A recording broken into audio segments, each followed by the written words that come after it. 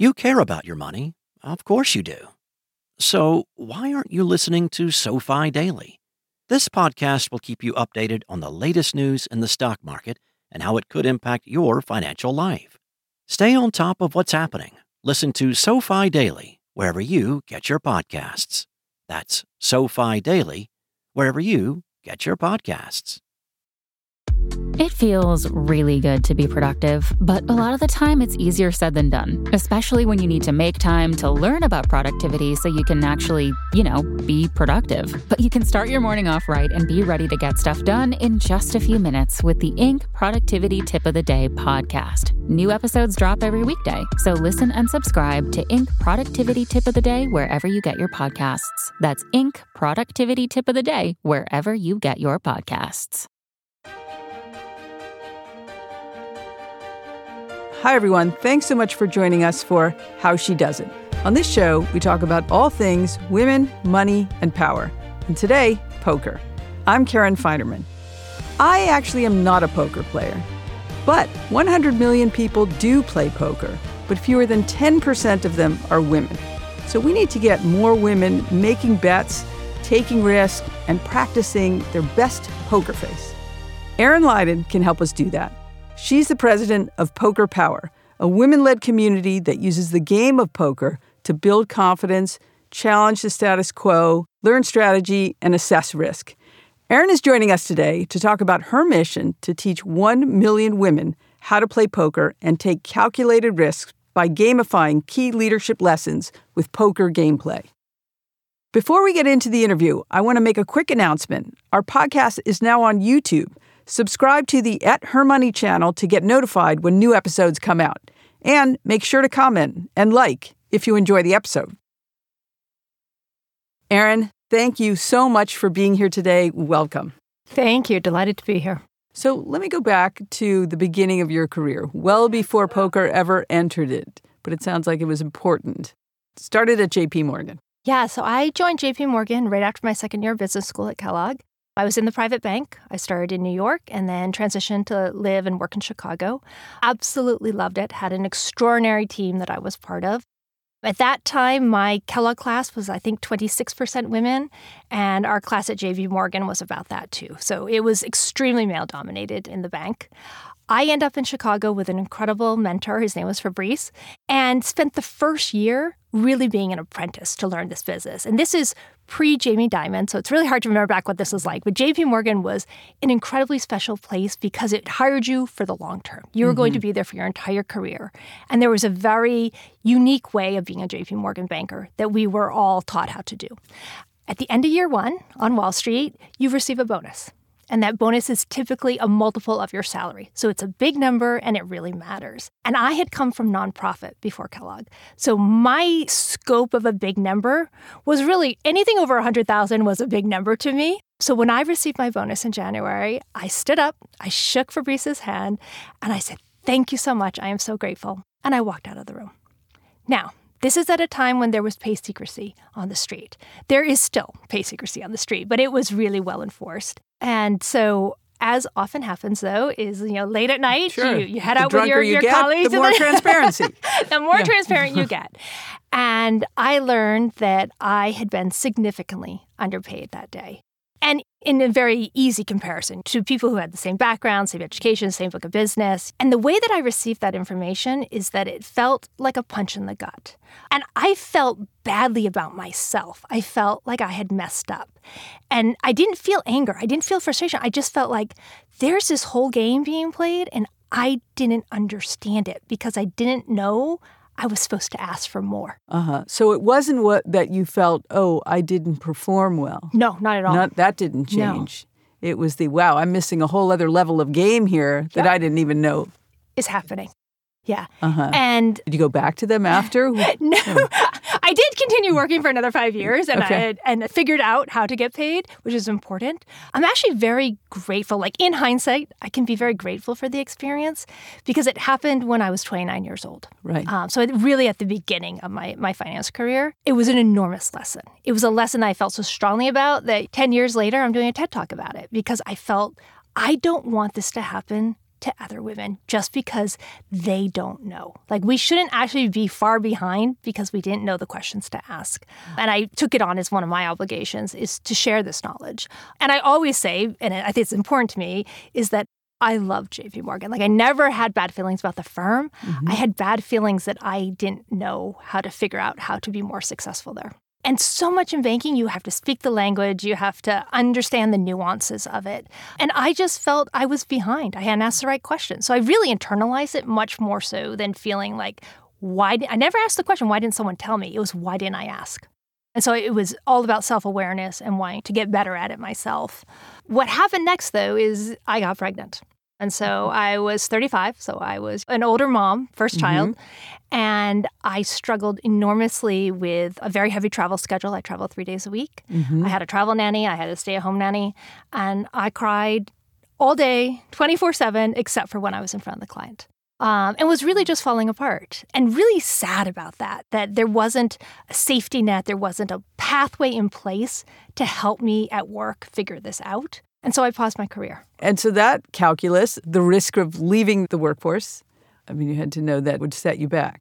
Oh, for sure. I don't think I realized how much it could set me back because in my head, it was going to be a short pause. I needed a reset time. I needed to really figure out how to be a working mother. I didn't have a lot of good examples for that. And I also thought that it will get better. What happened is I had a second child. So it didn't get better. No, it doesn't get better with more. It doesn't get better when you have a second child. And it was something I very much wanted to do, is have 2 children. And at that point, I just said, I think I'm down for the count right now. Moved out of the city, actually moved to South Dakota, of all crazy places, which is a whole nother podcast of taking a city girl to South Dakota. But, do the things that I think a lot of women who are in high potential careers and very ambitious is you throw yourself into everything around you. So the charity boards, the things at the child's school, you become super at all the things you used to be superwoman at. You just do that within your community. The problem for me is that I didn't get enough from that. So much of my ego, of my self-worth came from working at JP Morgan. And when that went away, I struggled for years. And then what made you decide, all right, I really want to go back to the workforce? I always wanted to go back. My children were a little bit older, and they're both daughters. And one of the things I realized is how critical it was going to be for them to see mom working and being successful and being happy.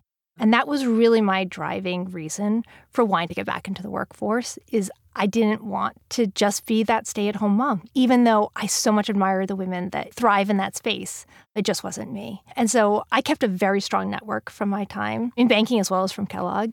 And I was able to join as a board director for 2 companies. One was a small private one and one was a public one. It was in the pink sheets, so barely public, but a public one. And that really is what got me back into business, got me talking the talk again, got me putting the suit on again. Right. This is 2012. The uniform. Get the uniform on.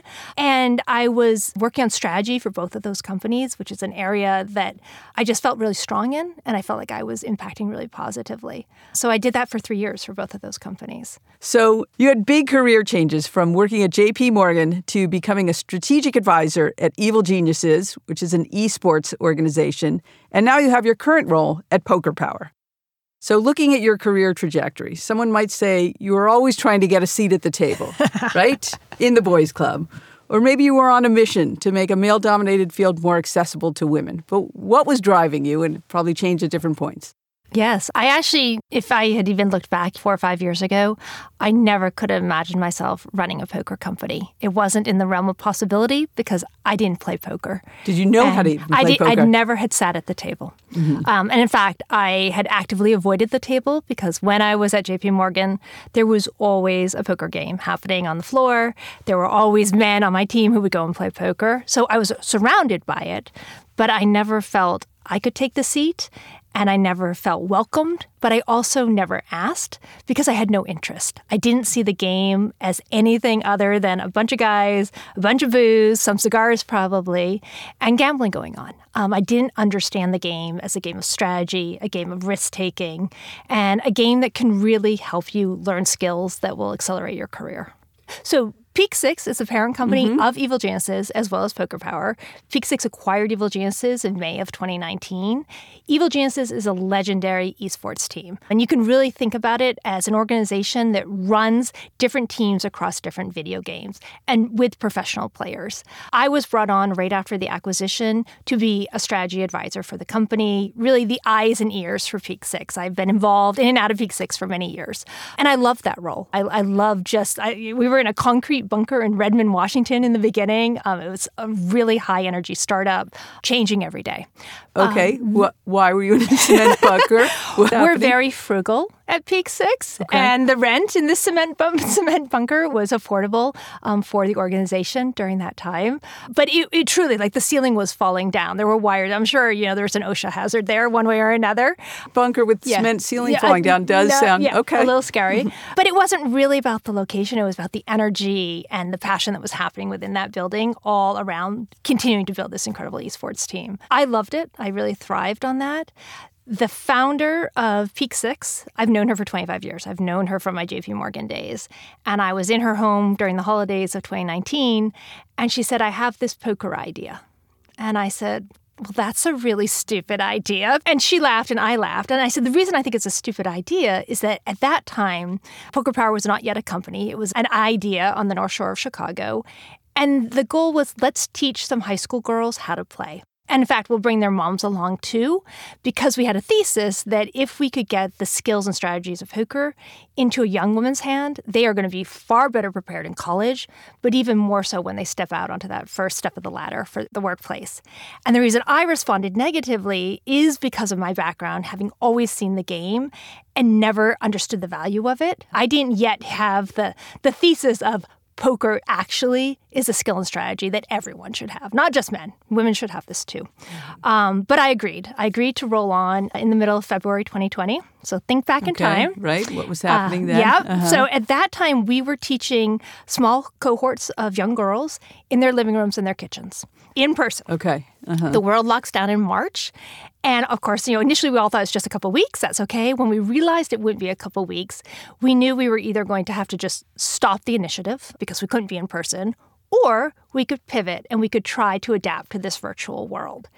And I always say that the pandemic was Poker Power's perfect storm, because without it, I don't think we would have had the vision to scale internationally, to move into working with corporates. Every teenager in America couldn't fathom turning on their camera one more time for an education session, but every company around the world was desperately trying to get employees and clients to interact across a Zoom screen.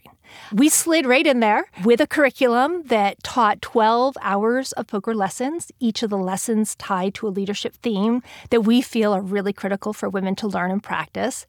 And we sold ourselves as leadership development, professional development, at a time when there was a great appetite for engaging programming that was virtual. Mm-hmm. All right, so let's get into the themes. What is it that you are trying to teach, and how does poker help teach that? Yeah, so we are trying to reframe first the game, the value of the game, and the perspective that women have around the game, because there's a lot of negativity when you say the word. In fact, oftentimes I'll say the word to a female friend, and she physically just turns away. She just really isn't interested in poker. What does she imagine the average woman poker player is? Yeah, it's more the space. The space is in the basement. Right. It's smelly. Okay. It's bro. It's all bro. Cigar, right. It's cigars. And it doesn't feel welcoming and inclusive. And then if you translate that to the other image of poker is James Bond. So it's an opulent casino. It's extremely high-end. You have to be very wealthy to play in that field. And the women who are represented are the cocktail waitresses, scantily dressed, coming around with the drinks for the men who are playing. So neither one of those spaces feels like a place that I would want to be, and probably most women would want to be. So we have to reframe that. And the way that we do that is talk about the game as a strategy game. And a game that as you continue to play it repetitively, it's just like doing reps in the weight room, is that you're building these muscles around strategy, risk-taking, negotiation. Confidence comes as one of the results of all that. Resilience, discipline, learning how to calculate, learning how to bluff. All of those are really critical skills to accelerate your career and to take you to success. And I take a very wide definition of success because not every woman wants to be in the C-suite at all. Not every woman wants to be a founder of a company. But we all have our own definition and are looking for ways to get there faster and do it better. And I think that playing this game and learning to think and strategize and take risks like a poker player is that secret sauce. All right, we're going to take a quick break, and we'll be right back. Want to learn how you can make smarter decisions with your money? Well, I've got the podcast for you. I'm Sean Piles, and I host NerdWallet's Smart Money Podcast. On our show, we help listeners like you make the most of your finances. I sit down with NerdWallet's team of nerds, personal finance experts in credit cards, banking, investing, and more. We answer your real-world money questions and break down the latest personal finance news. The nerds will give you the clarity you need by cutting through the clutter and misinformation in today's world of personal finance. We don't promote get-rich-quick schemes or hype unrealistic side hustles. Instead, we offer practical knowledge that you can apply in your everyday life. You'll learn about strategies to help you build your wealth, invest wisely, shop for financial products, and plan for major life events. And you'll walk away with the confidence you need to ensure that your money is always working as hard as you are. So turn to the nerds to answer your real-world money questions and get insights that can help you make the smartest financial decisions for your life. Listen to NerdWallet's Smart Money Podcast wherever you get your podcasts. From the latest in artificial intelligence to new apps and business upgrades, the tech industry is always changing and growing. So keep up with the Daily Crunch podcast from TechCrunch. With new episodes released nearly every day, the Daily Crunch gives you a brief overview of the biggest tech headlines, and it's all delivered in around 5 minutes or less, so you can easily hear about the latest updates while trying some of those updates for yourself. Listen to the Daily Crunch now, wherever you get your podcasts. That's the Daily Crunch, wherever you get your podcasts. And we're back with Erin Lydon, president of Poker Power. So I want to drill down on the poker part and about the skills that you think it gives women. Mm-hmm. How can they start? Yeah. So women really come to us through two different ways. You can come as part of our corporate program. So we work with 250 companies around the globe. So we come in as leadership development, a professional development program, often under HR, DE&I, or the women's networking groups. When we work with corporates, they usually come in as a cohort of 50, 75, 100 women. We really like to have 300 to 1,000 women, so multiple cohorts that we're working with. And we offer them a series of lessons, anywhere from 1 lesson all the way through 12. So we offer 12 one-hour virtual lessons. Since the pandemic ending, of course, you can now play with us in person. Right. So about 60% of our corporate partners have us on site. And so we bring our teachers. It's a 90-minute, incredibly fast-paced, fun experience to play poker with us and also get the leadership lessons tied to the gameplay. Okay, so the fundamentals in terms of strategy are what? How do you lay them out? Yeah. So poker is a puzzle, is how we like to think about it. And it's a matching game at its most basic. And it's very important to break it into bite-sized steps because there is so much complexity in the game. And I always say it takes a lifetime to master. I will never master the game. You'll never master the game. And so what we have done in our 12-part curriculum is break it down into very digestible parts. So on day 1, our theme is courage. We know it takes a lot of courage to sit at a poker table. And I just am going to teach you the fundamentals of the basic jargon. It is truly a foreign language. Yep, you need jargon. You need jargon and the rules. And so you need to learn what cards beat what other cards. That's basically lesson 1. You get a little bit of playtime in our app. Lesson 2 gets a little more exciting in that the theme of that lesson is being bold, which is really about being aggressive. In terms of betting? In terms of betting, your gameplay moves at the table. You can play passively or you can play aggressively. And you'll use that strategically depending on how big is your chip stack. What position are you holding at the table, which alternates, it moves around the table with each new hand.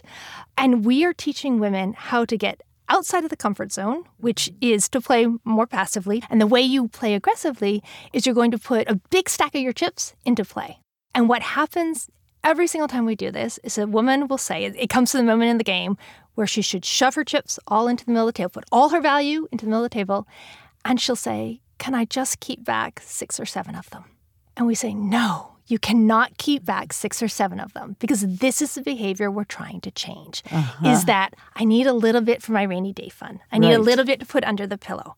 I don't want you to put any of it under the pillow because 1, this isn't real money. Let's keep that in mind. But 2, I want you to get really comfortable being uncomfortable in this game.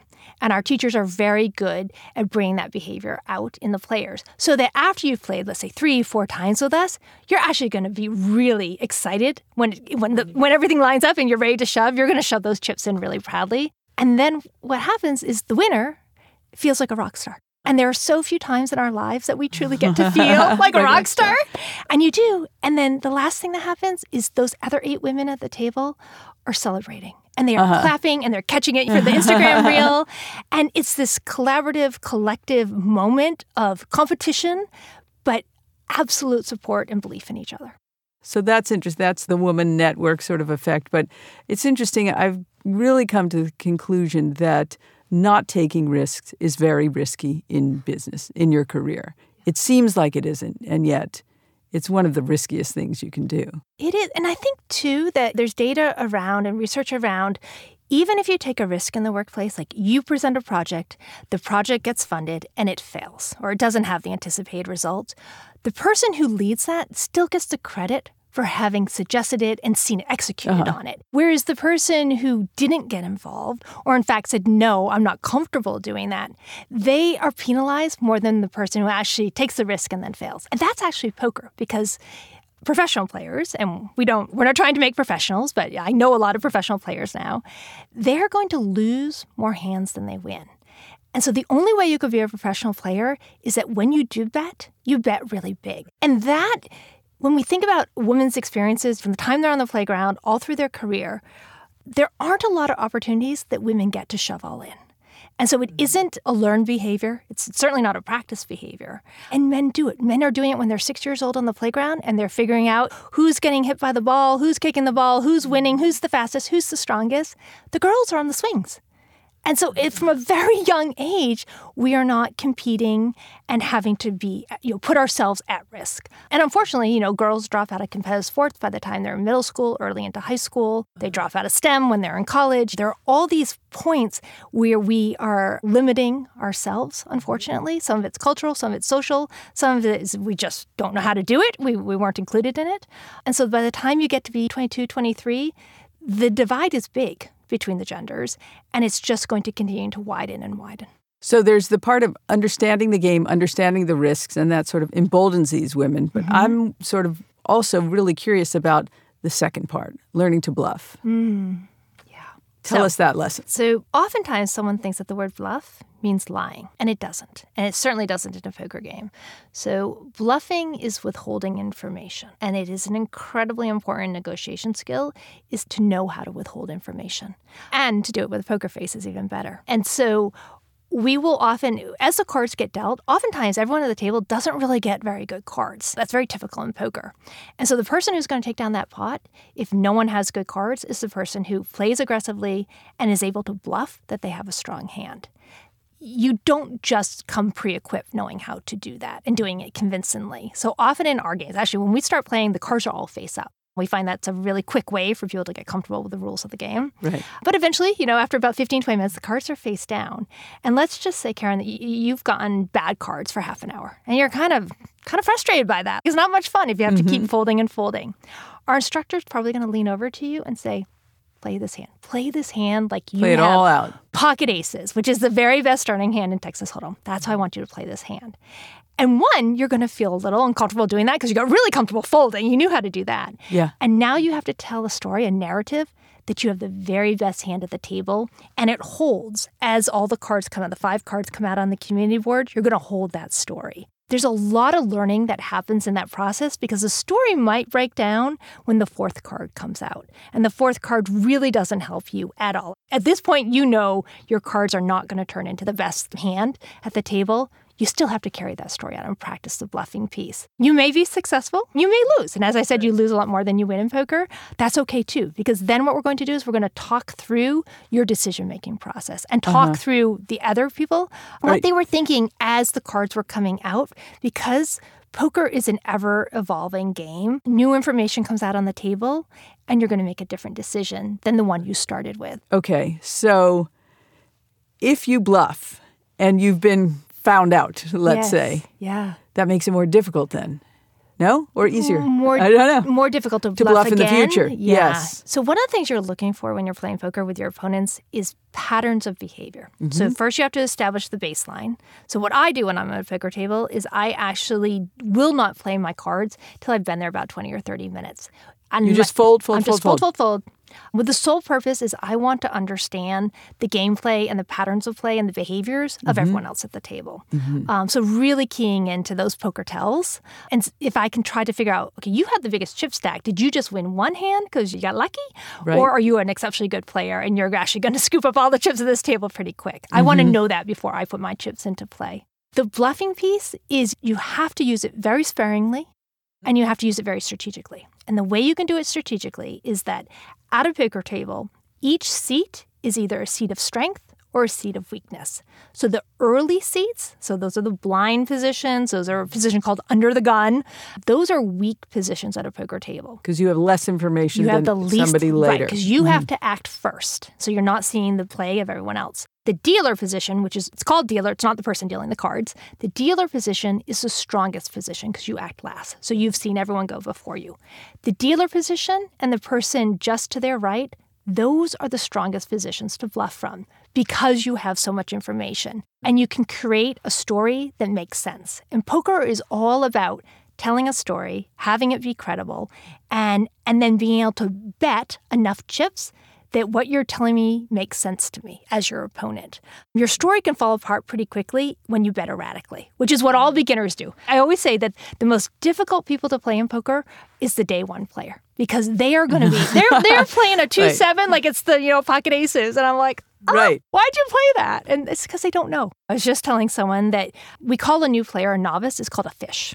And so you can imagine a really good player is called a shark. And when you are playing in a tourist setting such as Vegas, you're always looking to figure out who's the fish at the table because they probably have $1,000 in their pocket and it's entertainment. They're planning to lose it one way or another. So you've got a good chance of getting it. You really want to key on the fish. Now, women are always thought to be the fish at the table. Right, which is a potential advantage. Huge advantage. Right. So in fact, when you're not a fish and you're thought to be a fish, that's that's the gameplay scenario you want. Interesting. So I would think of myself as a guppy at this point, but it's fascinating to just see how it evolves. All right, so tell me about the part of entering into this man's game as a way to further your career. Yeah, so we are not interested in keeping the community of poker power separate from men. We feel very strongly that we have created an environment that feels very inclusive and very safe to learn in. And it is women plus, and it's intentionally that way. But the goal is you get to a level of confidence with us, and you're able to take all those skills and strategies, whether they're actual poker strategies or strategies from a poker game that you apply to your career, and go back to the real world. And the real world, for many of us, is full of men. And many of the decision makers in our company are all men. Our C-suites are heavily men. And so it doesn't really serve a purpose if you can thrive in this very controlled, artificial space of our poker table and not then translate the skills to the real world. So the way that we do that is through that repetitive play. I need you to come to lessons. I need you to practice the game. And I need you to also be understanding the moves that you make in poker are going to mirror a negotiation in the boardroom, as an example. So when I say that, more specifically what I mean is that in poker, there are 3 levels of thinking, and we teach these. So the first level is a very binary decision. You got your hole cards, and you're going to raise, which means you put chips into play, or you're going to fold. You're out of the game. That is the most basic way to negotiate any kind of deal. Is all you're thinking about is what do I have? You're not thinking about anyone else. Level 2 is you're asking yourself, what do I have? And what do I think you have? So you're shifting the perspective from your 2 hole cards to what is the possibility that you could have something that's going to beat me. So you're widening that perspective. It's a much better way to negotiate is to focus on the other people. Right. The calculus. Yes. The third level in thinking, and really the most complex, is you ask yourself, what do I have? What do I think you have? And what do I think you think that I have? Right. So it comes back. That has to be practiced. You just don't show up on day one knowing how to think like that at a poker table. But the people who focus, the players who focus more on the others are going to be a more successful player. And I feel it's the same way with negotiation, is you don't just want to think about how does this benefit me, but how can this benefit everybody? The difference, though, is that in a negotiation, you're looking for everyone to come out in some fashion a winner. At a poker table, it's a zero-sum game. One person wins, everybody else loses. And I think that is also really critical, that level of competition and that level of there is something at risk. And I am not going to halfway win this pot. I'm going to 100% lose this pot or 100% win this pot. As women, we need to get more comfortable with that amount of risk-taking so we can translate it to our lives. And so I would imagine you've played in tons of games where it's men. And I imagine the cigar. Do you smoke a cigar? I do not. Do you chew on one or I something? do not. It's not my thing. All right. So you're there, and do you feel like you are at an advantage? It really does depend on the table. So I play quite a bit in Vegas. I enjoy doing that. When I play against men, it is very different. Like an all-male table, which is the very first real poker table I played at, there were 8 men and there were me. And I was scared to death. I actually had 2 of our professionals sitting behind me, writing down my hands. And you're allowed to do that. I'd show them my whole cards, and they were keeping track of the gameplay for me. And they're allowed to advise you during the game? They cannot talk to me during the game, but they could write it all down so we could debrief afterwards, which is what we did. Interesting. I'll tell you a quick story is that in that game that was at the Venetian, on my very first hand, the very first time I played live, the buy-in was $300, which felt like a lot of money to put into a poker game when I'm not very good. And on my very first hand on the river, I got what's called a full house. And a full house is a strong hand. It's a really good hand. And I should have bet aggressively on that last card, the river card that came out. I was too new of a player to recognize. I didn't match up the cards in my brain well enough to know that I had the full house. So I called the other player, which means I just matched the bet. It's a very weak, very passive move. Passive, okay. The other player is now terribly confused because I've played so erratically, and now I've called on the river. So he shoves his chips in. And so I just matched that bet. I'm like, okay, I guess I'm not really sure what I'm supposed to do right now. So I shove my chips in. I take down the whole pot. So I go from having $300 in chips to having $1,500 in chips really, really quickly. And did you pretend like that was my strategy all along? Exactly, I did. And of course, and then Schwan and Amanda, who are the 2 pros behind me, are trying total poker face here. Do not give this away that she has no idea what she's doing. She just had the luckiest hand in the world. But I ended up playing for 90 minutes, which felt like actually 90 hours. It was exhausting mentally. And I turned to them, I said, can I just get up and go? Because I actually didn't know the rules. Right. In a cash game, you can always get up and leave. I could have left right after that first hand. I scoop all those chips. You put them in, a plastic rack. Yes, in the rack. Okay. You're holding them, got the picture taken. And then you go to what's called the cage, and they cash you out. They literally count out the $100 bills to you. To this day, I have not had such a thrill. Like that was an absolute perfect first day of poker for me. I will tell you what happened next is 3 weeks later, I went to my local casino. I had never played there. There's only one poker table. It's a bit dingy. It's pretty smelly. Do the $300 buy-in, sit down at the table. The first hand comes out. It's 8 guys and me. And I now recognize this. I am on a flush draw. I need one more card to come to get that flush draw. It comes out on the board. And so I have a flush. And I didn't think, I didn't pause. I definitely hadn't been watching for 30 minutes before I put chips into play. And I shoved my entire stack into the middle of the pot. You're like, oh, now you describe that rookie move, huh? Right. I think I'm a rock star still. The guy across from me also has a flush. And his flush is higher than, I've been saying flush. I keep meaning straight. Oh, okay. His straight is higher than my straight. So he has a card that is higher than mine. Mm-hmm. So he's won the whole pot. So within a matter of 3 minutes, I have lost all my chips. I have really embarrassed myself. And I say the only good news is I was not wearing Poker Power swag because that would have been really mortifying. Right.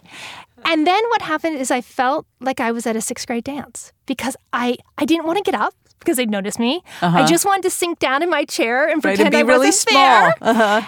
And what I missed at that table, which was an enormous tell to have missed, is that the dealer, the person who actually was dealing the cards, he knew these guys by name, and he was chatting with them in a very social, comfortable way. So unlike at a Vegas table where, so many tourists, they come once or twice a year, these were guys who were in this casino probably 2-3 times a week. They played a lot. These were not fish. These were very, very good players. And I missed the entire tale that was happening at that table. I should have recognized that they were really good players. The lesson learned came from the second time I played. The thrill of the first time gave me that adrenaline rush that I just keep seeking. And I'm an adrenaline junkie. Like, I used to race fast cars. Yeah, actually, my JP Morgan team, that's how we entertained ourselves on Fridays, is we would go to a racetrack it's actually called Gingerman. It's in Michigan. And we all had our own sports cars, and we would go race around the track with a bunch of other guys from Goldman and a bunch of the other firms. It was kind of crazy when you think about it. Yeah, it is kind of crazy, actually, when I think about it. And I used to take my car. I would burn out the brakes. And so I'd take my car back to the dealer, like, week after week to have the brakes replaced. And he kept saying, what are you doing to this car? Well, one, I'm not a very good driver, apparently, because I had to keep putting pressure on the brakes. But yeah, it was actually a thrilling way to bond with these mostly, I was the only girl at these races. So I get it. I mean, there's the adrenaline of doing the sport and then the bonding. And all right, that's kind of an interesting activity as well. So you're out there, you're driving cars, you're playing poker. Amazing. All right, so clearly there is a ton to learn here. But can you share with us a story of someone who didn't know anything about poker, took the class, and came back and had something to tell you that happened to them as a result of what they learned? Yes. We have many testimonials on our website of women going through the class and now having the confidence that, they're going to seek a raise, they're going to seek a promotion, they're changing jobs. So we love all of those stories. And one that stands out for me is a woman in LA who went through our classes. And she was a commercial real estate person. And she had, as she described it to us, she had never bid on the big jobs. All the big jobs in LA were being bid on by groups of men in different firms that were mostly men. And she very much wanted to be in play there. She went through our class, and then she says that she then had the courage to actually put her first big bid in. Scared to death, that she was going to lose, because she was really putting herself out there. Everything gets reviewed, and the decision gets made, and she wins the bid. And so she comes back and tells us this story that is so similar to that moment of shoving your chips all in and having everybody celebrate you, because what we know is that success fuels the next one and the next one. You only have to do it once and get it right, and then you want to do it again. We have another woman who went through our course as she was getting divorced, and she credits Poker Power with her being able to negotiate a better divorce settlement because she had really learned how to bluff, and she had learned how to think more strategically about what was in play and what she could ask for. She did not tell her soon-to-be ex that she was learning poker. That was her little secret sauce that she was bringing into the table. Pretend she's a fish? Yeah, pretend she's always the fish. Excellent. All right, we're going to have to take a break, and we'll be right back with the lightning round. Okay, here we go. This is really just would you rather, and the only thing is you just got to say the first answer that comes to your mind. Geez. Okay, you ready? Yep, I'm ready. All right. Wall Street or Las Vegas? Wall Street.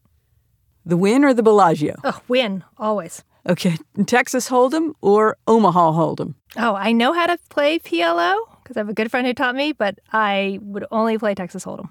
Okay, I just learned that phrase yesterday, Omaha Hold'em. And Texas Hold'em, actually, I'd heard. But anyway, okay.